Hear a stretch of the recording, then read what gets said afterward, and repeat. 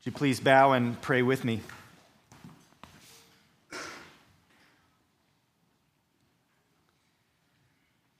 Lord God, you are indeed holy. There is no one like you. We know the answer to all those questions we just sang. You are high and lifted up, exalted over all things. You have exalted, as the Psalms tell us, above all things, your name and your word. You are holy. Your name is holy. Your word that we're about to jump into today is holy. Lord, we come before you today not because we are worthy of approaching such a holy God, but because Jesus is worthy, because you've revealed your glory in him. You've opened a way for us to come boldly before the throne of grace, to come boldly knowing that you will give grace to help in time of need. And it's all because of Christ, because of his work on the cross. So, Lord, we do come now to behold you, to behold your glory, your holiness. And we thank you that you have revealed yourself, your glory to us in the person of your Son, Jesus Christ. What a gift and a joy it is to gaze upon him, to learn from him, to listen to his words. So we pray now, God, that you would meet us, that you would speak to us, that we would behold you and come away changed. We pray this in Christ's name. Amen. Probably sounds like a broken record, but I'm going to ask you to turn to Luke chapter 9 once again. Luke chapter 9 is a very long chapter, and we're not even to the end of it yet. As we study through Luke's gospel, we've come to a pivotal point in the book of Luke. And this study of Luke's gospel, as it is when we study all the gospels, is so helpful for us. I mean, all of Scripture is helpful. All of Scripture is profitable. But for us as followers of Jesus, we can really relate to the disciples. We too are seeking to follow Christ and to learn from him. That's part of what it means to be a disciple. It's to be a learner. We receive instruction from Jesus, and sometimes we receive correction from Jesus as well. And this process of learning, this process of instruction, all these things that happen as we follow Jesus, that's not just true for the 12, it's true for us as well. And in Luke's gospel, we find these disciples learning a number of important lessons from Jesus. They've learned an important lesson about dependency on Christ. They try to help this father and his son who is being afflicted by a demon, and they couldn't, and they had to be taught to depend on Christ. They've learned, as we saw last week, lessons about humility. As they argue about who's the greatest, Jesus defines true greatness for them. And in our text today, these disciples are going to learn an important lesson about mercy, a lesson about mercy. And our aim today is to follow in Jesus' footsteps and to learn with the 12 what it is that we need to know about Christ, what it is that we need to know about his mission so that we can be faithful as we follow him. So what we'll do this morning is try to observe these sort of 4 progressions in this short story. It's not so much an outline as a tracing the arc of the story, and then at the end we'll draw out the timeless principle, the point that applies to us today. I'm going to start by reading the text, and then we'll jump into it together. Luke chapter 9, starting in verse 51. When the days drew near for him to be taken up, he set his face to go to Jerusalem. And he sent messengers ahead of him who went and entered a village of the Samaritans to make preparations for him. But the people did not receive him because his face was set towards Jerusalem. And when his disciples, James and John, saw it, they said, "Lord, do you want us to tell fire to come down from heaven and consume them?" But he turned and rebuked them, and they went on to another village. It's a short story, it's a short text, but there's 4 progressions that we see here. And the first, as Luke opens up in verse 51, is the resolve of Jesus. He draws our attention to Jesus, first of all, that the days have drawn near for him to be taken up, and he set his face to go to Jerusalem. This is an important time marker, as Luke says the days have drawn near for him to be taken up. This is a time marker in the whole life and the whole ministry of Jesus Christ, and it's a hinge point in the narrative. Everything leading up to this in Luke's gospel has been building towards a destination, building towards something that will take place in Jerusalem, as Jesus will be betrayed, he will be arrested, he will be condemned, he'll be scourged, he'll be put to death. Then he would be buried. he would rise again, and he would ascend back into heaven. And Luke points us to this hinge and says, the days have drawn near for him to be taken up. You see, everything before this has been building towards this moment, and the disciples have been learning some important lessons. Specifically, they've needed to learn who Jesus was. In the first several chapters of Luke, the question is, who is Jesus? Who is this man that even the winds and the waves obey him? The disciples ask. Who is this man who teaches with authority, not like the scribes? Even Jesus asks the disciples, who do men say that I am? Who do you say that I am? That is the question. And Jesus has demonstrated powerfully over and over again who he is. That he is the Messiah, that he is the divine Son of God, who is the Son of Man, who comes to fulfill God's promises to bring salvation. Over and over again, Jesus has demonstrated his identity in multiple ways, and it's culminated in their confession. If you look back in verse 20, he said to them, who do you say that I am? And Peter answers, the Christ of God. Lesson learned. They got it. They see it. They believe that's who Jesus is. There's no other explanation for one who can feed thousands and raise the dead and calm the storm, cast out demons. He is truly the Christ of God. And it's not just their confession. This really culminates in the Father's affirmation in verse 35. On the Mount of Transfiguration, Peter, James, and John hear a voice coming out of the cloud saying, this is my Son, my chosen one. Listen to him. Everything's been building to this climax of this is who Jesus is. And now that that's been made clear, the days have drawn near for him to be taken up. From this moment forward, everything is moving inevitably towards the cross, towards his work of redemption. You see, Jesus is resolved. He set his face to go to Jerusalem. Very simply, this is God's sovereign plan unfolding. Jesus has a laser focus on the great task that the Father has given to him, a task that was planned in eternity past. Ephesians chapter 1, verse 10 speaks of God's plan, a plan for the fullness of time to unite all things in him, things in heaven and things on earth. It's because of Christ's work of redemption, his death, burial, and resurrection, that God's plan for redemption would be fulfilled. It's a plan set in eternity past. Paul mentions this plan again in Galatians 4:4, that when the fullness of time had come, God sent forth his Son. You see, Jesus' coming, Jesus' birth, and also Jesus' work of redemption in Jerusalem was all part of God's sovereign plan that was established in eternity past. Peter, preaching in Acts chapter 2, verse 23, says, this Jesus was delivered up according to the definite plan and foreknowledge of God. Jesus sets his face to go to Jerusalem because this has been the plan from eternity past. This plan was prophesied in the Old Testament. Jesus is the seed of the woman mentioned in Genesis 3, who was destined to crush the head of the serpent, but in the process, it would bruise his heel. Jesus is the Messiah who would bring the blessing that was promised to Abraham in Genesis 12. He is the son of David, the righteous branch, the servant of the Lord mentioned by the prophets, who was coming to fulfill these things. In Luke chapter 4, Jesus has already connected himself to these prophecies from the Old Testament. In Luke 4:18, he quotes from the prophet Isaiah and says, the Spirit of the Lord is upon me, because he has anointed me to proclaim good news for the poor. He has sent me to proclaim liberty to the captives and recovering of sight to the blind, to set at liberty those who are oppressed, to proclaim the year of the Lord's favor. He says in verse 21, today this scripture has been fulfilled in your hearing. It's a plan from eternity past that was prophesied by the Old Testament authors, and Jesus says that's about me. And it was also something that Jesus himself had said was going to take place. In chapter 9, verse 22, look at what Jesus says.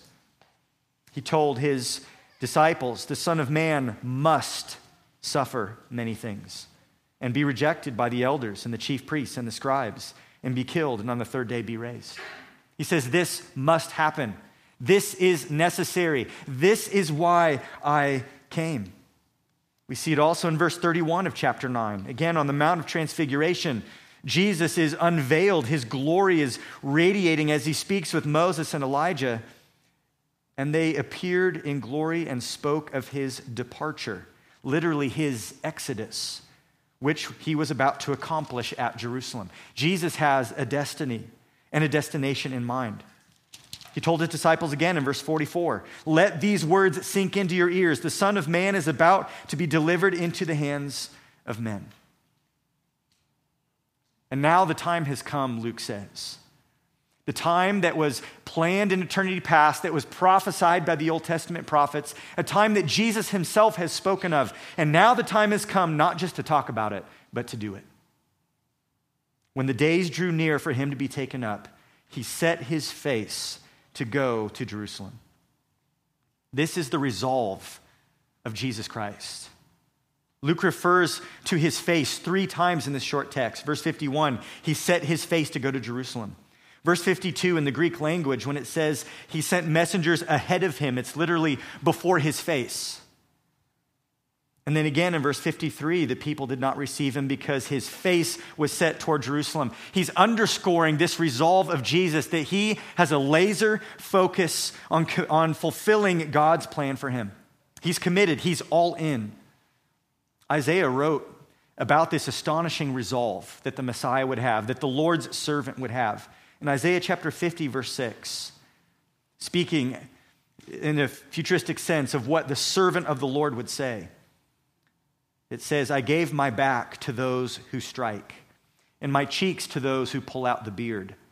I did not hide my face from disgrace and spitting.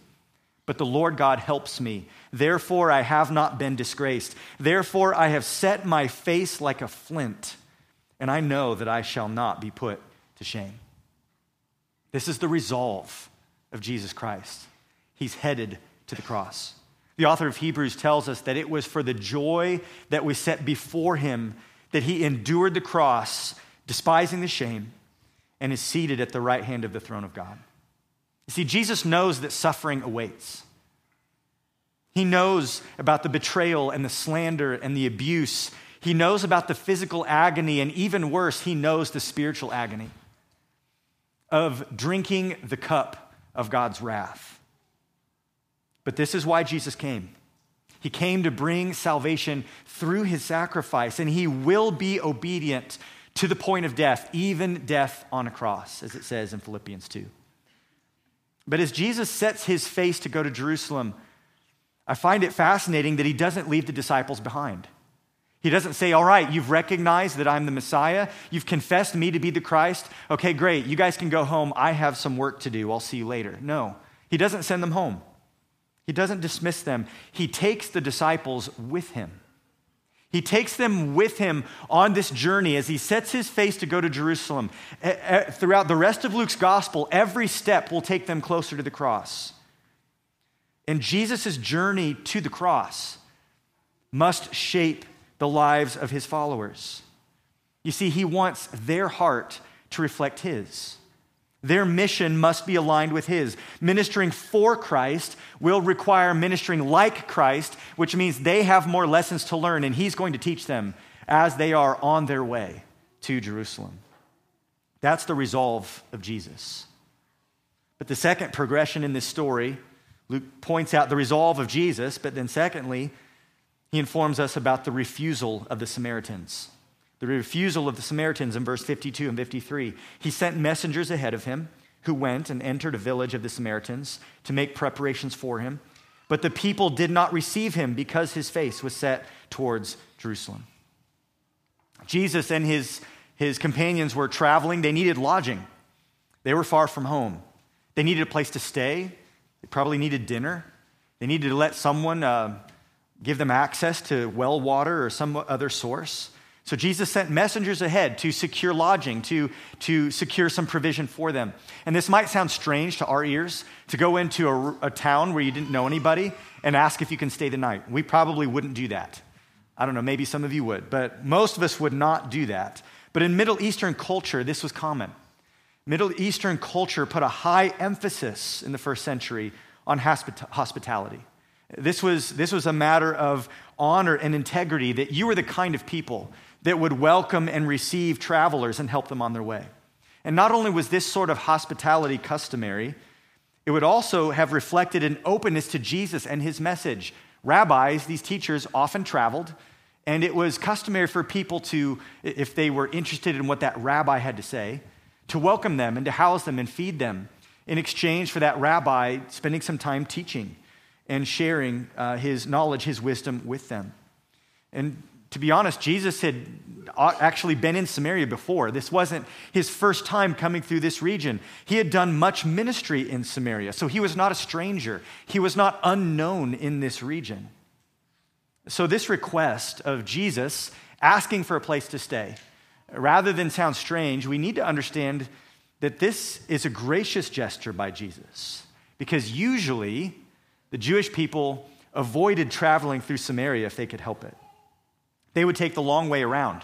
If they were journeying towards Jerusalem, coming from the north in Galilee to the south, they would go around Samaria. They would take the long way. They would actually have to cross the Jordan River 2 different times, which is not convenient or easy or even always safe.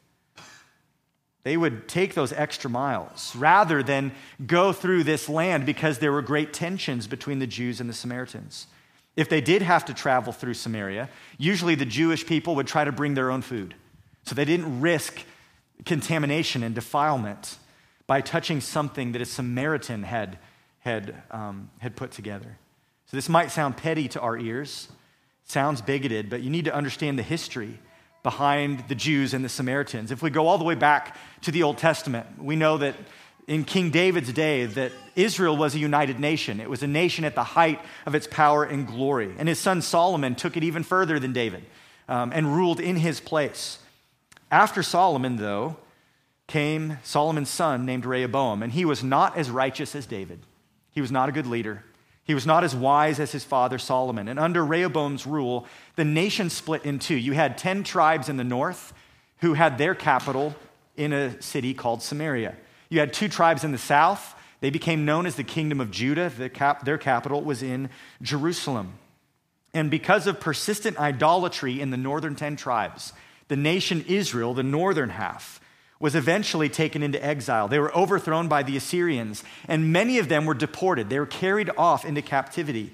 But there were some that were left behind. There were some that remained. And then what the Assyrians did was shipped in a bunch of other people from other places to resettle the land. And that remnant of the northern 10 tribes, they did not remain distinct from the Gentiles that moved in. They didn't remain distinct either ethnically or spiritually. They intermarried with the Gentile settlers, and they absorbed their culture and absorbed their religion, and they lost their distinctiveness as the people of God.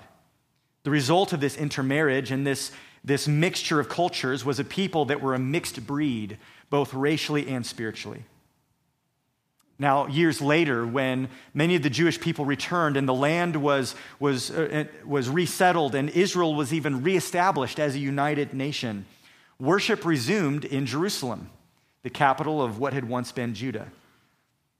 And there was a lot of tension between the returning Jewish people and the Samaritans, these people that were known for their loyalty to the capital there in Samaria.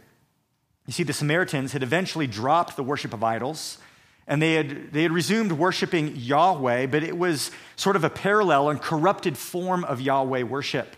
They worshiped Yahweh not in Jerusalem, but they worshiped on Mount Gerizim. They claimed that this was the site of true worship. And in order to justify this, they actually rejected the entire Old Testament except for the first 5 books of Moses. They ignored the prophets.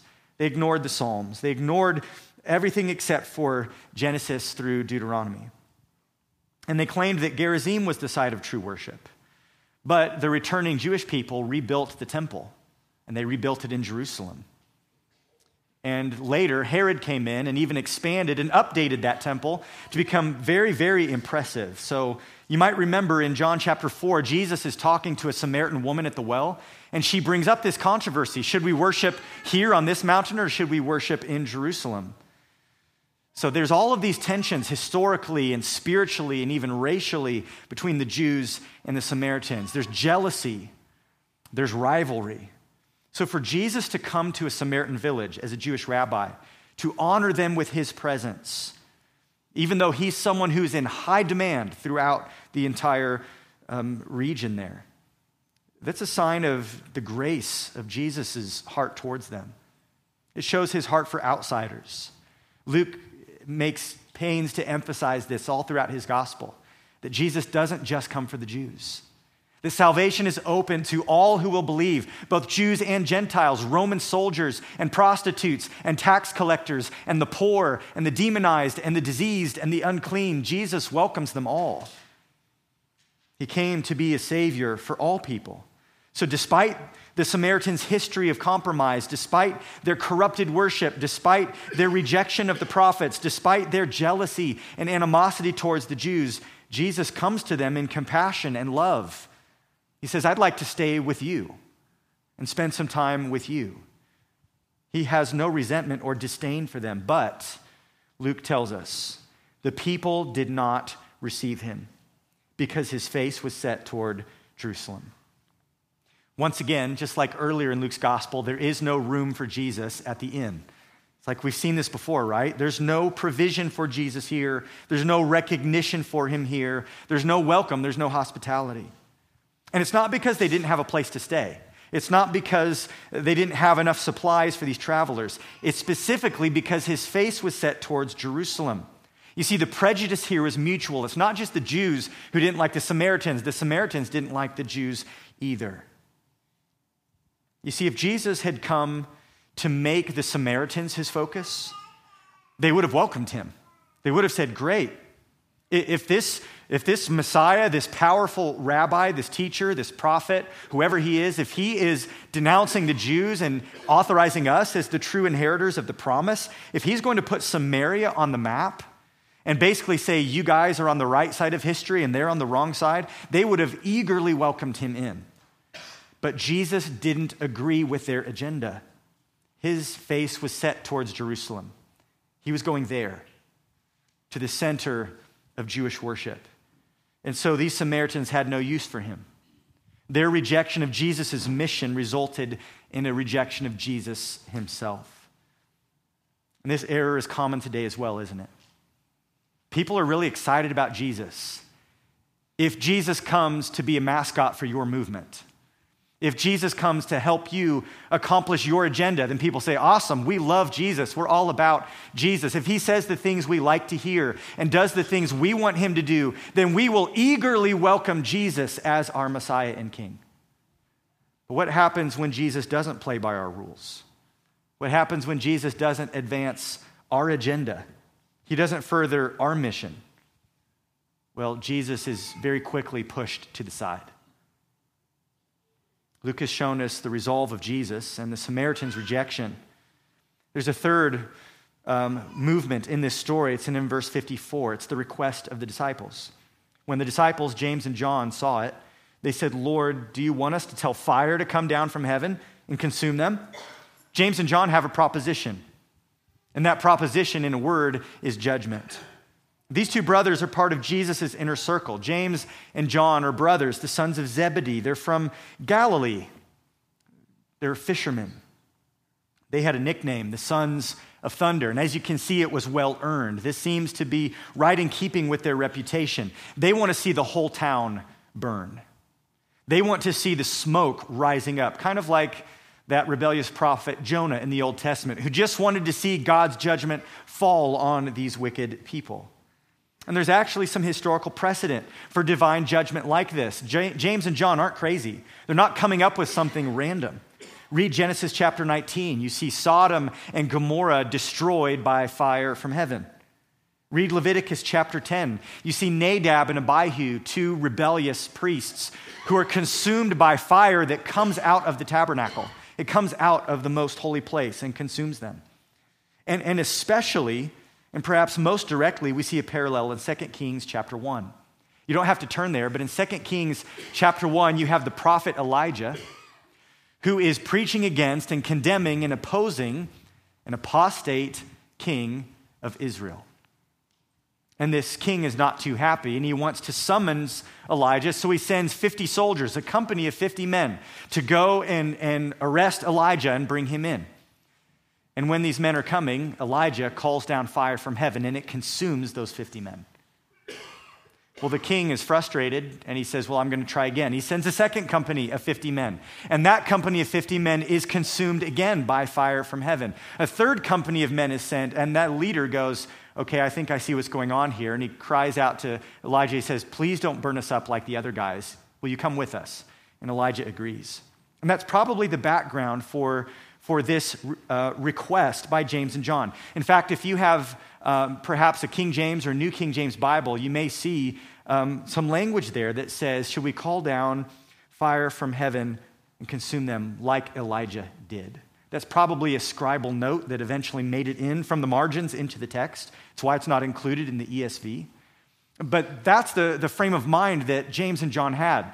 They saw themselves as carrying the mantle of Elijah. We're here to represent God and pronounce his judgment on wicked people. And you know what? They had a point because the reaction of the village was wrong. They had rejected the Messiah. And that did deserve judgment. Jesus is the Christ. He's the Son of God. And his kingdom is on its way. The disciples had confessed this great truth. They believed in it. Yet the Samaritans are rejecting him. And so the disciples want to see judgment fall. They are eager to see this judgment, and they're happy to volunteer to be the trigger men. Notice they don't say, are you going to call down fire from heaven? They said, Lord, do you want us to tell fire to come down from heaven and consume them? They want to call it down themselves. And on the one hand, this does reveal great faith. They believe Jesus has the power and the authority to simply say the word and authorize them to do it. It also shows zeal for Christ. They are outraged that he is being dishonored like this. They're probably exhausted and hungry and tired, and this means that they're not going to be able to stay there tonight. But I would presume that there might be a little bit of personal indignation mixed in, because it's not just Jesus who's being rejected, it's them. It's not just Jesus who isn't being housed and fed, it's them. That may be the case. And more than likely, there's just a little bit of prejudice under the surface as well. They already don't like the Samaritans, and this gives them an excuse to see them pay. This is the request of the disciples, but it's followed up, fourth, by the rebuke of Jesus. The rebuke of Jesus in verse 55. But he turned and rebuked them, and they went on to another village. Luke describes Jesus here as turning. Remember, his face is set towards Jerusalem. It's like Luke is describing Jesus as having already moved on. He's already on his way to the next town. But this request by James and John gets his attention, and he turns, and he sharply rebukes them. The word in the Greek language that's translated rebuke here is a very strong and intense word. It's usually used to describe Jesus exorcising demons, casting out demons. It has that sort of intensity. And he speaks to James and John this way. He rebukes them. Why? Why does Jesus rebuke them? If there's historical precedent for this judgment, if these people do actually deserve it, why does Jesus rebuke James and John? Well, first of all, this is not their role. This is not their role. In fact, Jesus has already given them instruction on what to do if they are rejected by a town. If you look back at the beginning of chapter 9, in verse 1 it says, he called the 12 together. He gave them power and authority over all demons and to cure diseases. And he sent them out to proclaim the kingdom of God and to heal.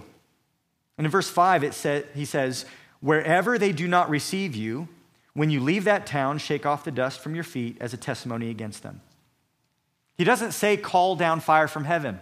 He says shake the dust off your feet, leave them to the judgment of God. In God's timing, you just move on and go somewhere else. He's already told them what to do in situations like this.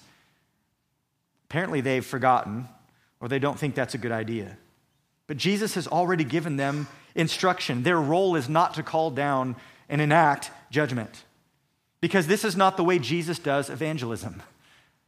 Jesus is not like the Muslim jihadists who says, convert now or else I will kill you. That's not how Jesus does evangelism. Matthew 11:28, he says, come to me, all you who are weary and heavy laden, I will give you rest. Jesus invites. Jesus urges. He also warns. But he does not authorize his disciples to make converts by force. That's not how he does it. The kingdom of God will not be advanced through violence.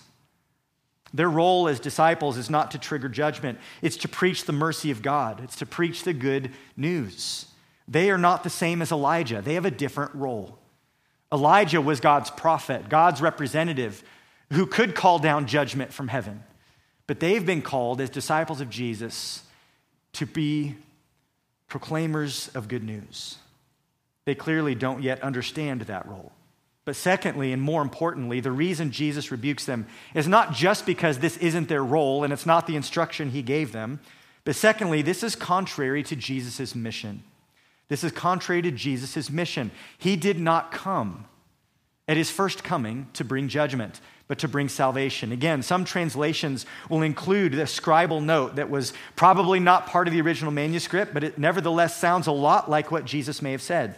For instance, the New American Standard Bible includes in brackets that he says to them, "You do not know what kind of spirit you are of, for the Son of Man did not come to destroy men's lives, but to save them." That sounds a lot like Jesus, doesn't it? It sounds a lot like what Jesus said in John 12:47. "If anyone hears my words and does not keep them, I will not judge him, for I did not come to judge the world, but to save the world." Luke 19:10 says, "The Son of Man came to seek and to save the lost." That's why he came. John 3:17, Jesus tells Nicodemus, "God did not send his Son into the world to condemn the world, but in order that the world might be saved through him." This is his mission. He came not to bring judgment, but to bring salvation, and the disciples apparently don't get it. There will be a time for judgment, but it's not today. The day of the Lord will come, and it will be a time of God's wrath being poured out, but that will be at Jesus' second coming. That will be when he returns.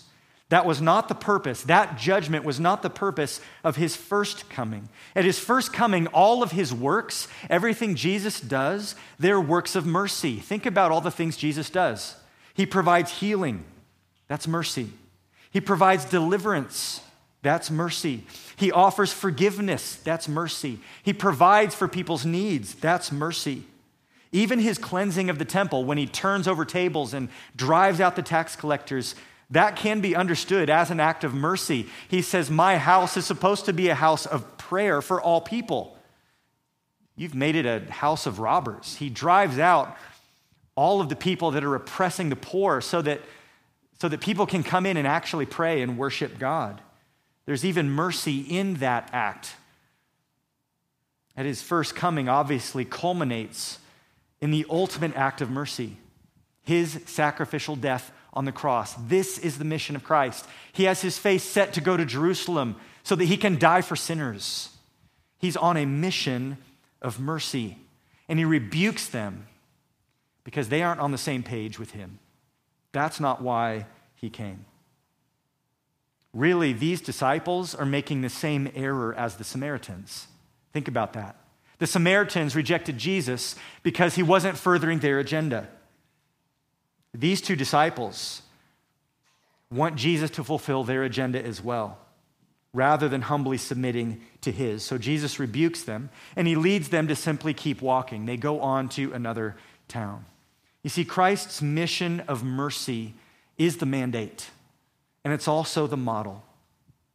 Christ's mission of mercy is to shape the mission of the disciples. And as this short story concludes, the main point becomes clear, and it's this. The main point is that following Jesus requires understanding and embracing his mission of mercy. If you're a follower of Jesus today, you need to understand and embrace Christ's mission of mercy, that he's a redeemer who comes to seek and to save the lost. Do you understand that mission? I think most of you probably do. So the follow-up question is this: is your heart aligned with that mission? Are you on the same page with Jesus? Are you on board with his agenda?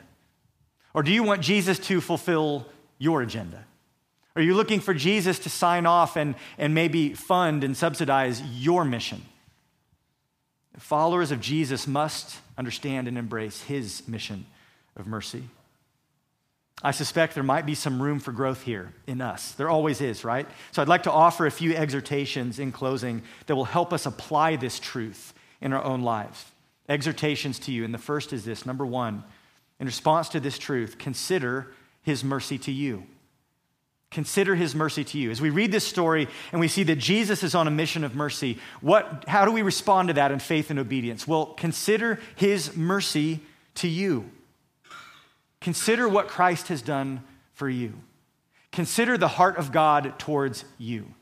If there is a lack of mercy in your heart today, if there's a lack of evidence in your life that you're on the same page with Jesus, that your disposition is one of mercy towards those who deserve judgment, if there's any lack, nothing will stir up mercy more than a consideration of God's mercy towards you. Romans 11, verse 30 says, "You were at one time disobedient to God, but now have received mercy." If you are a Christian, if you've been saved, you are a recipient of unfathomable mercy. God has looked on you with compassion. He has not given you the judgment that you deserve. He has given you time.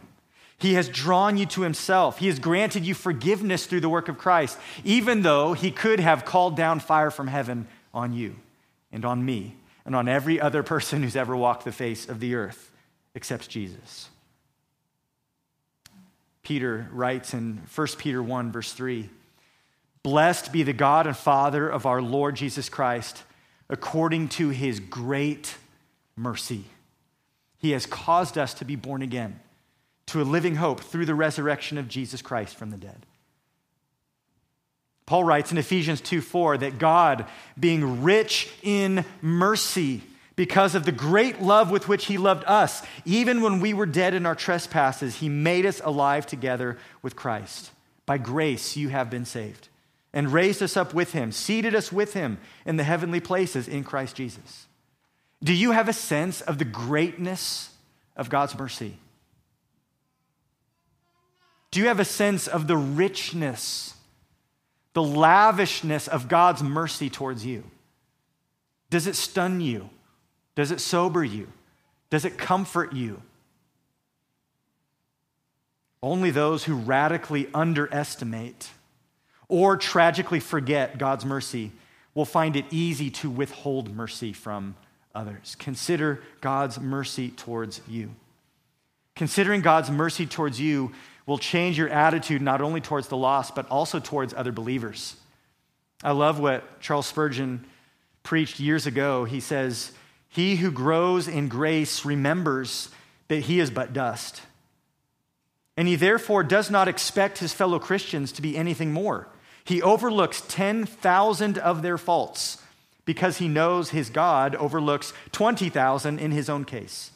He does not expect perfection in the creature and therefore is not disappointed when he does not find it." That's a disposition of mercy towards imperfect people, because you're so aware of God's mercy towards you.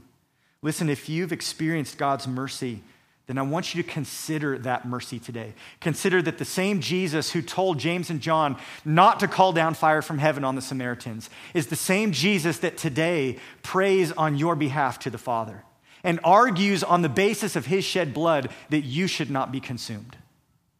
That he argues on the basis of his sacrificial death that you should not be condemned. He intercedes for you today. That's mercy. And friend, if you have not yet received God's mercy in the gospel, if you've not yet placed your faith and trust in Christ, then I hope that today you will consider your need for mercy.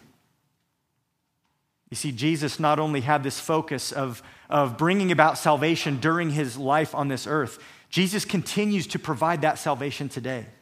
Will you come to him? Come and receive his mercy.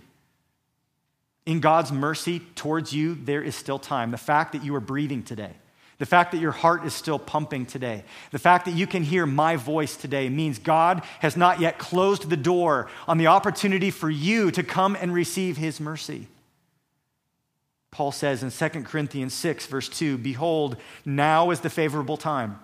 Behold, now is the day of salvation." Today, Jesus offers you his mercy. But one day he will return, and at that point the door will close. And the time for mercy, the mission of salvation, will be over, and the day of judgment will come. If you've never received the mercy of God in his Son, Jesus Christ, this is your only hope. It's to receive Christ. It's to entrust yourself to him, to receive the gift that he procured for us at the cross. In his death, he absorbed the wrath of God. In shedding his blood, he paid the penalty for sin. In going into the grave, he defeated the death that we are all destined for. And it's only through faith in Christ that you can have eternal life. It's only through repenting of your sin and bowing your knee to Jesus that you can receive mercy. Don't miss that opportunity today. Luke 1, verse 50, as Zechariah sang in his song, his mercy is for those who fear him from generation to generation. His mercy is for those who fear him, for those who submit to him and trust his promise and bow the knee. So the first response that we have to this truth that Christ's mission is one of mercy is we need to consider God's mercy towards us. And then secondly, conform to his merciful heart. That's what God wants from us today, is that our hearts would be conformed to the image of Christ. In Luke 6, verse 36, as Jesus preached that Sermon on the Plain, he said, "Be merciful even as your Father is merciful." God shows us great mercy, and then he wants to form us and to conform us into the image of his Son so that we become merciful like him. God wants our hearts to reflect his. This is the lesson the disciples were learning. That hadn't happened yet. Jesus' heart was one of mercy. His face is set to go to Jerusalem, and they want to call down judgment on Samaritans. That needed to change. And there needs to be some change in us as well. There ought to be a flavor of mercy about the body of Christ in the way that we interact with the world and in the way that we interact with each other. Paul writes in Colossians 3:2, "Put on then, as God's chosen ones, holy and beloved, compassionate hearts." That's that idea of mercy. Kindness, humility, meekness, and patience. This is something that's to be put on. It's something that's to be cultivated. It's a virtue that must be developed and brought to maturity in us, that we would become merciful like our God. James 3:7 tells us the wisdom from above is, among other things, full of mercy. The more we become like Christ, the greater we grow in wisdom, the more merciful we will become. This doesn't mean we overlook false teaching. It doesn't mean that we ignore sin. It means that as we engage false teaching, it's marked by mercy. That's why Paul told Timothy that he ought to correct his opponents with the spirit of gentleness. God may perhaps grant them repentance. That's why in Jude, verse 22, it says, "Have mercy on those who doubt. Save others by snatching them out of the fire. To others show mercy with fear, hating even the garment stained by the flesh." When the church practices discipline, when it corrects error, when it chases after people that are trapped in their sin and tries to rescue them out, that is how we express mercy. So this merciful disposition doesn't mean that we tolerate error or that we overlook sin. It merely defines the disposition of our heart as we engage that. So as you consider God's mercy towards you, that ought to move us towards conformity to the image of Christ so that his mercy starts to show through us. So consider his mercy towards you and conform to his heart of mercy. And then third and finally, commit to his merciful mission. That's how we can respond to this truth today. If this is what Jesus is doing, if this is his mission, it ought to be ours. Commit to his merciful mission. Jesus died for Jews and Samaritans. And you know what? Before his ascension, he commissioned his disciples to take this message of mercy, the good news of the gospel, to take it to the nations. In Acts chapter 1, verse 8, Jesus says, "You will receive power when the Holy Spirit has come upon you, and you will be my witnesses in Jerusalem and in all Judea and Samaria and to the end of the earth." He commissioned his disciples to take the message of mercy to the Samaritans and to every nation, to every tribe and tongue. And it's awesome how we see later in Acts chapter 8, that John, one of these two disciples, one of the brothers, the sons of thunder that wanted to call down fire from heaven on the Samaritans, we find the apostle John ministering in Samaria. Acts 8 tells us that John went with Peter because the gospel was taking root, and John and Peter together ministered to these believers, that John prayed for them, that John laid his hands on them. You have to wonder if perhaps it might have even been some people from this town, people that at one point had rejected Jesus, but in God's mercy had been brought to saving faith. You see, the apostles and those they trained, they took the gospel beyond the borders of Israel to the ends of the earth. And today, we're the ones who carry that same baton. And we must commit to this mission of mercy. We testify to the mercy of God. We invite sinners to come to Christ and receive his mercy. And as we go ahead of Jesus, as it were, like the disciples, preparing the way, inviting people to receive Jesus, we too, just like the disciples, are going to be rejected by some. We're going to be mocked. We're going to be rejected. Our message is going to be refused. When that happens, we have a choice. Will we become angry and defiant? Will we become vengeful and vindictive? Will we desire to take revenge on those who have profaned the name of Christ and rejected us? Or will we have a heart of mercy that even prays for our enemies and desires to see them brought to faith in Jesus Christ? We preach a message of mercy, and we must respond with mercy even to those that are hostile to Christ, because we are to be committed to his merciful mission. Following Jesus requires understanding and embracing this mission of mercy. I hope that you will consider God's mercy to you today. You will seek to allow the Spirit's work to continue as he conforms you to the image of Christ, and that you will embrace this message and this mission. That we would learn, like the disciples, this important lesson, the wonder of God's mercy towards us, that this mercy would shape us, and therefore that we would give ourselves to that mission. Would you pray with me to that end?